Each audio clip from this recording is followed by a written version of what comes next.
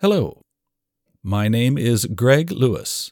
Welcome to the Youngin Kotisal podcast, where we are teachers helping teachers. Am I going to go back to South Africa, or am I going into a completely different direction?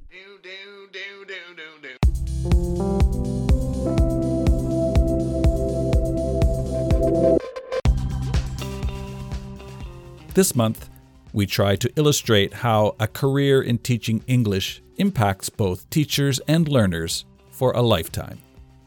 In this series called Now and Then, we talk with some of the amazing people who came to Korea, stayed a while, left their mark, and have now moved on to new adventures.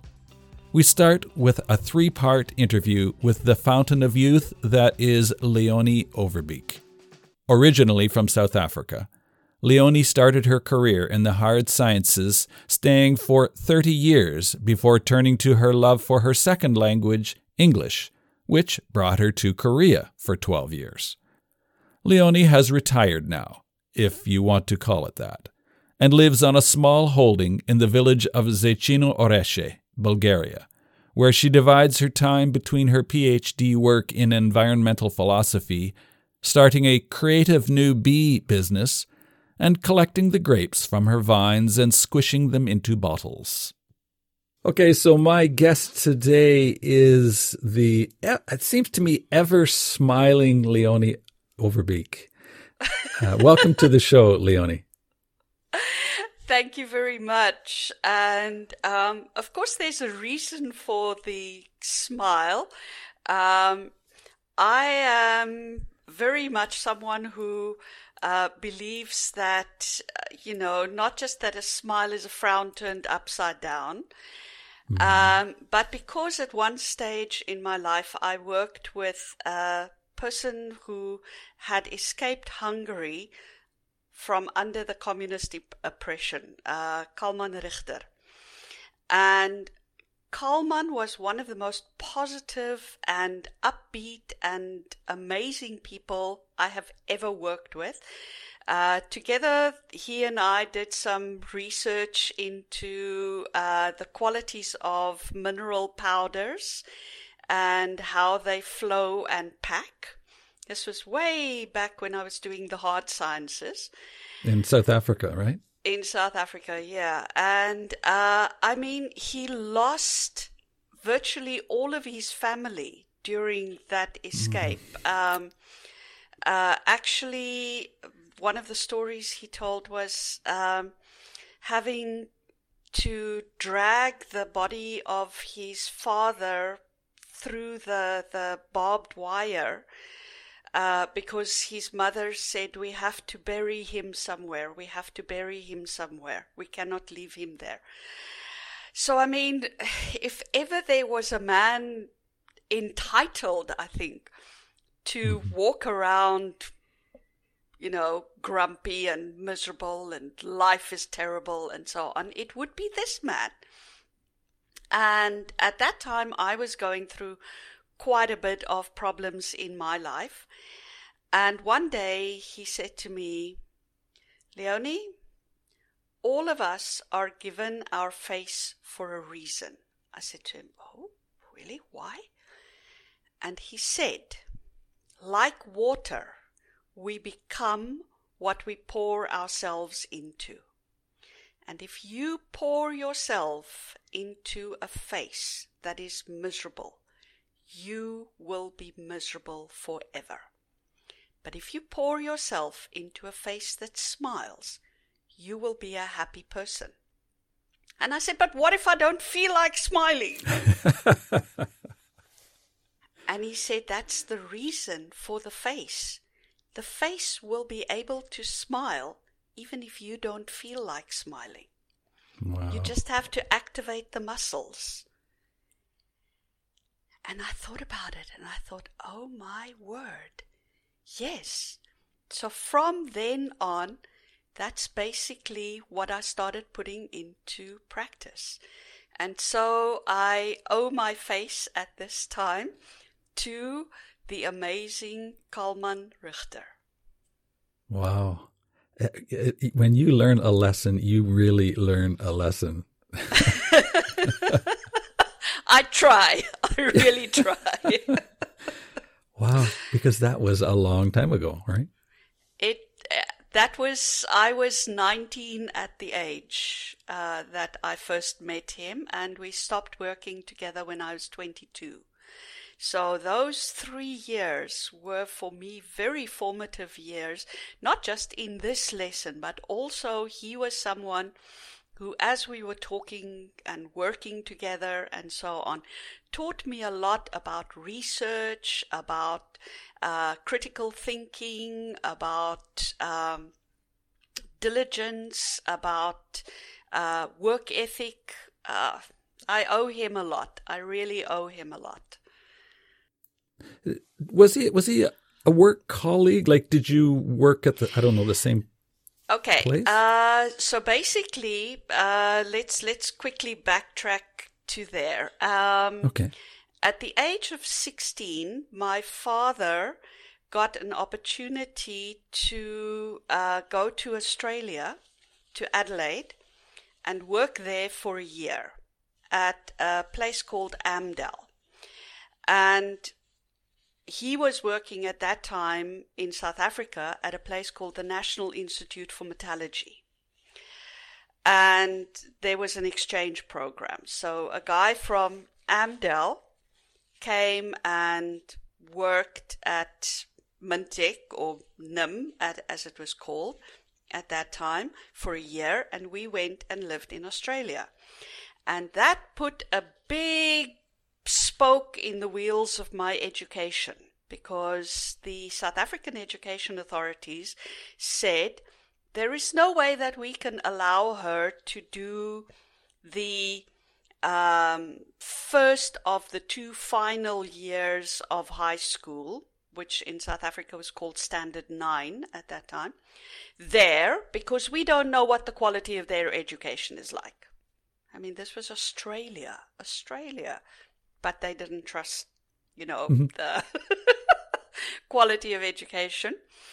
And so my dad said, okay, well then give her school leavers certificate, which is definitely not university entrance level.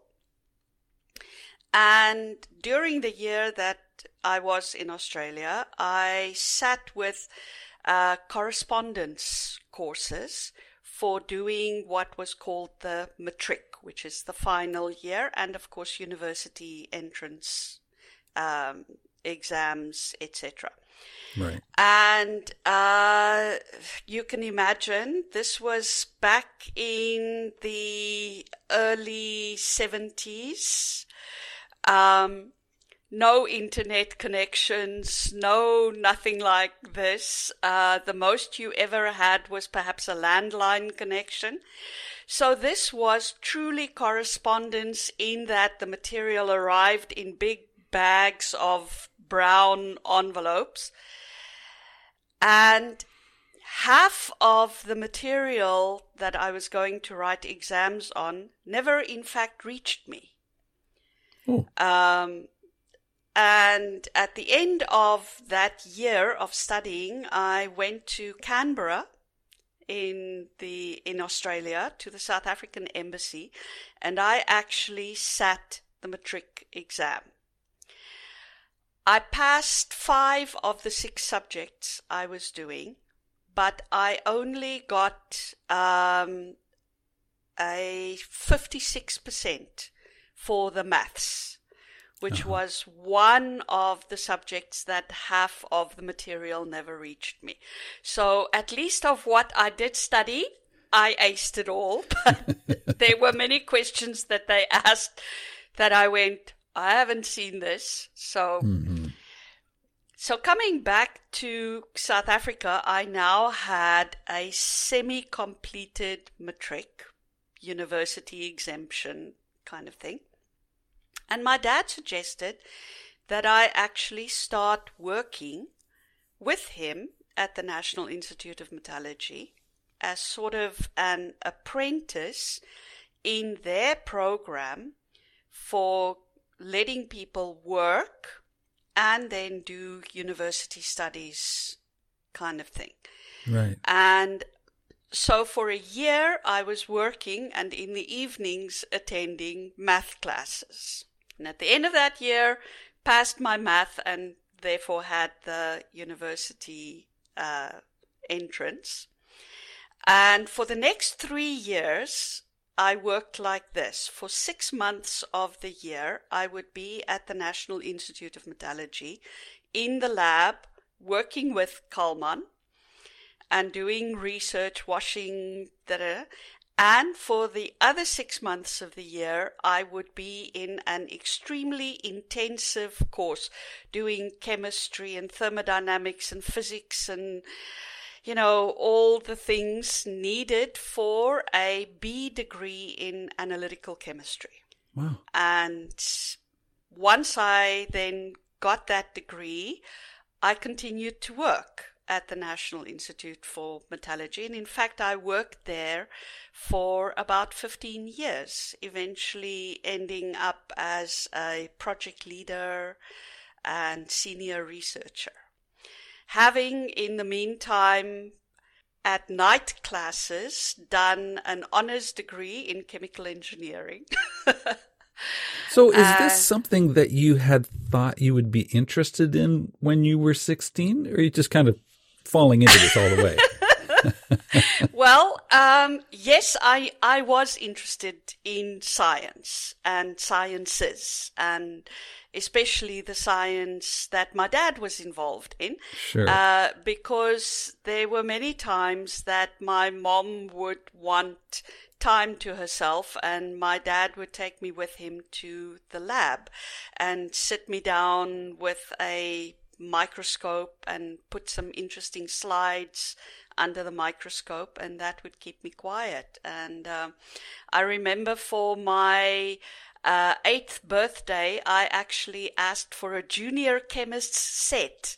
Sure. Where you had all those chemistry experiments that you could do and things like that. So yes, I was always interested in that, but I was also, because my uncle, my dad's brother, was into music and was in a band, and he was an artist, very gifted artist. And he was one of those musicians that could just pick up any instrument and listen to somebody singing or playing a melody and pick it up. He was an extremely talented man, and he would always encourage me to sing. He called me his little Julie Andrews. Oh, nice. And so I was, at the age of 16, torn between these two worlds, the world of science and the world of arts and letters and music and things like that. That's a tough one. Yeah. Yeah. And how it actually then came about that, having returned from Australia and now what are the options? My uncle actually said, "Hey, we've got an opening for a female vocalist. Why don't you come and sing with our band?" Oh. I spoke to my parents and said, "Hey, I'm really interested in this. This is wonderful. This is fascinating." And my dad said, "Over my dead body." And that's when the opening at NIM materialized. I'm still not sure which strings he pulled to get that going. I imagine it was pretty frantic. He was trying to save his daughter. Yeah, from the horrible world of drugs, sex, and rock and roll. Right. Not that he succeeded, but completely, because even while working in science, I loved being on stage. And wherever I went, I would look for the local amateur dramatic society and join them and be up on stage or behind the scenes or stuff like that. It doesn't fit the standard image that one would have from watching movies. I suppose you're supposed to be a geek, and geeks don't mix with the hip crowd. Well, actually, interesting story. That got me the position as laboratory manager for Whedon's Minerals. The music did? The music and arts and stuff did, together with the science. How did that happen? Because here's the thing. We were working on a project where they were going to install some fairly new equipment at a mine, and they wanted us as a research facility to check would these things actually be good. And I was the project leader assigned to that. And halfway through the project, the guy from this commercial laboratory said to me, "Listen, are you interested in changing jobs?" And I said, "Well, what do you mean?" He said, "We're looking for a laboratory manager, and you would be perfect for it. And we could offer you twice the salary you're getting here." Because at that time, this research organization was government-sponsored, and the government never pays very well, you know. Right. And at that time, I had just had a rather messy divorce, and I was a single mom with 2 kids. So money was a consideration. And I said, "Sure, I'll be interested. I'm interested." He said, "Well, part of it is going to be that you will have to undergo what is called a psychometric test to see how well you're going to fit with us." So I had to go and spend a whole day at the offices of this particular company that specialized in doing these tests, doing 3D puzzles, having interviews with the psychiatrists, doing memory tests, doing aptitude tests, you know, so whole barrage of tests. Wow. And at the end of the day, as part of the way they work, is that they actually report your results to you as well as to the company that has commissioned this test. And I remember I was sitting down in this guy's office, the CEO of the company, and he said to me, "You know, we very rarely see people like you."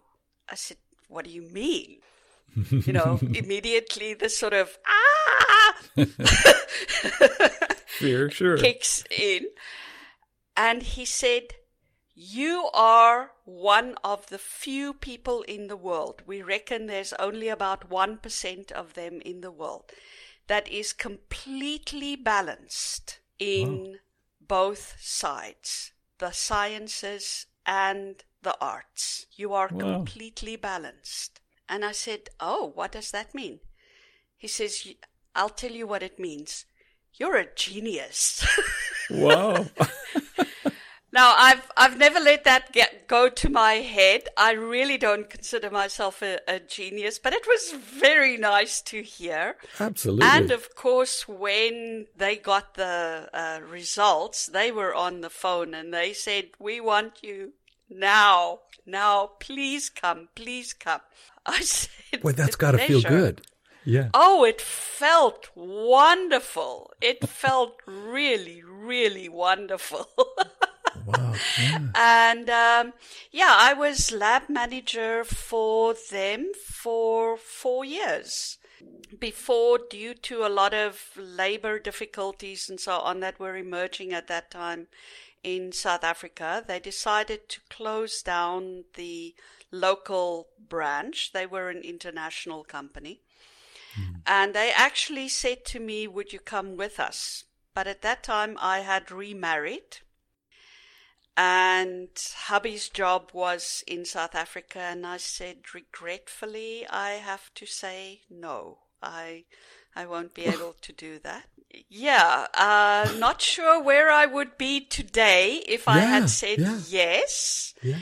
But having said no at that point, I can see the path that brought me to Korea and eventually here to Bulgaria. So did language sort of come in later on then, like learning English? Well, this was the thing. So obviously, having now said goodbye to that job, I now had to find another job. And Right. at that moment, the University of Stellenbosch, which is one of the really big universities in South Africa, were advertising for a contract position for people who had a background in mineral processing and chemical engineering. And so I got hold of them. At that time, we were living in Johannesburg, and was flown down to Cape Town and then into Stellenbosch and had an interview with them, and pretty much the same sort of result. Oh, we want you now. We want you now. We can't believe we're lucky enough to get someone like this, you know. And the contract was basically to develop, together with the Chamber of Mines, which was the official government body that regulated all mining activities in South Africa, and then the universities of Stellenbosch, UCT, the Technikon of Cape Town, and Rhodes University. A practical course that would be part of the degree BSc in mining engineering. Uh-huh. And South Africa having mining as one of its main things that it does, this was important. And again, it was one of those situations where the Chamber of Mines would sponsor certain students to now be doing this degree, and then they would be assigned to a specific mine. And they found that many of the people that would then go and work at these mines had a lot of theoretical knowledge, but hadn't ever put hand to switch in terms of running a flotation bank or balancing a jig or getting a spiral to operate correctly and things like that. So I was the person appointed at Stellenbosch University because I was bilingual, and Stellenbosch is an Afrikaans university. Mm-hmm. And Afrikaans is my mother tongue. English is my second language. So at the end of 4 years at Stellenbosch University, my daughter had started studying there as well in the philosophy department. My son was doing well at school, and I basically wanted to settle down there. And the contract was now ended, and the Department of Mining and Engineering didn't have openings, but the Department of Physics did. And so I got a permanent post in the Department of Physics as their resident administrator and tech support person. I see. And at that time, I was sort of looking around for something to occupy my time, because you can imagine it had been very intensive. And I saw that one of the departments offered free, gratis, and for nothing, that people who worked, okay, that's an Afrikaans expression. That's a very South African expression. It means you don't have to pay. Oh, lovely. And I could do any master's degree I wanted. Oh, my. And I thought, okay, up to now, I've always focused on the hard sciences. Leonie was about to take advantage of some free master's level study at Stellenbosch University in South Africa and step out of her comfort zone. But I use the term comfort zone loosely. Someone like Leonie Overbeek seems to be comfortable almost anywhere doing anything if she has to. At this juncture in her life, Leonie decided to change the trajectory of her life and work and lean on the more intuitive and creative right side of her brain. She entered a program called the Masters of Philosophy in Values and Policy Studies with an emphasis on communication. And her master's thesis was about communication inside organizations and how language plays a part in what is actually communicated and how it can both impede the progress of an organization or facilitate it. Next week, in Part 2, Leonie introduces us to the woo-woo part of her personality and how no matter where she finds herself on life's road, she adapts and finds joy. Well, she does have boundaries and strong opinions she is willing to fight for, but otherwise, she adapts and finds joy. My name is Greg Lewis. Join me next week for Part 2 in the Now and Then Spring series featuring Leonie Overbeek. You have been listening to the Youngin Kotisal podcast. Bye for now.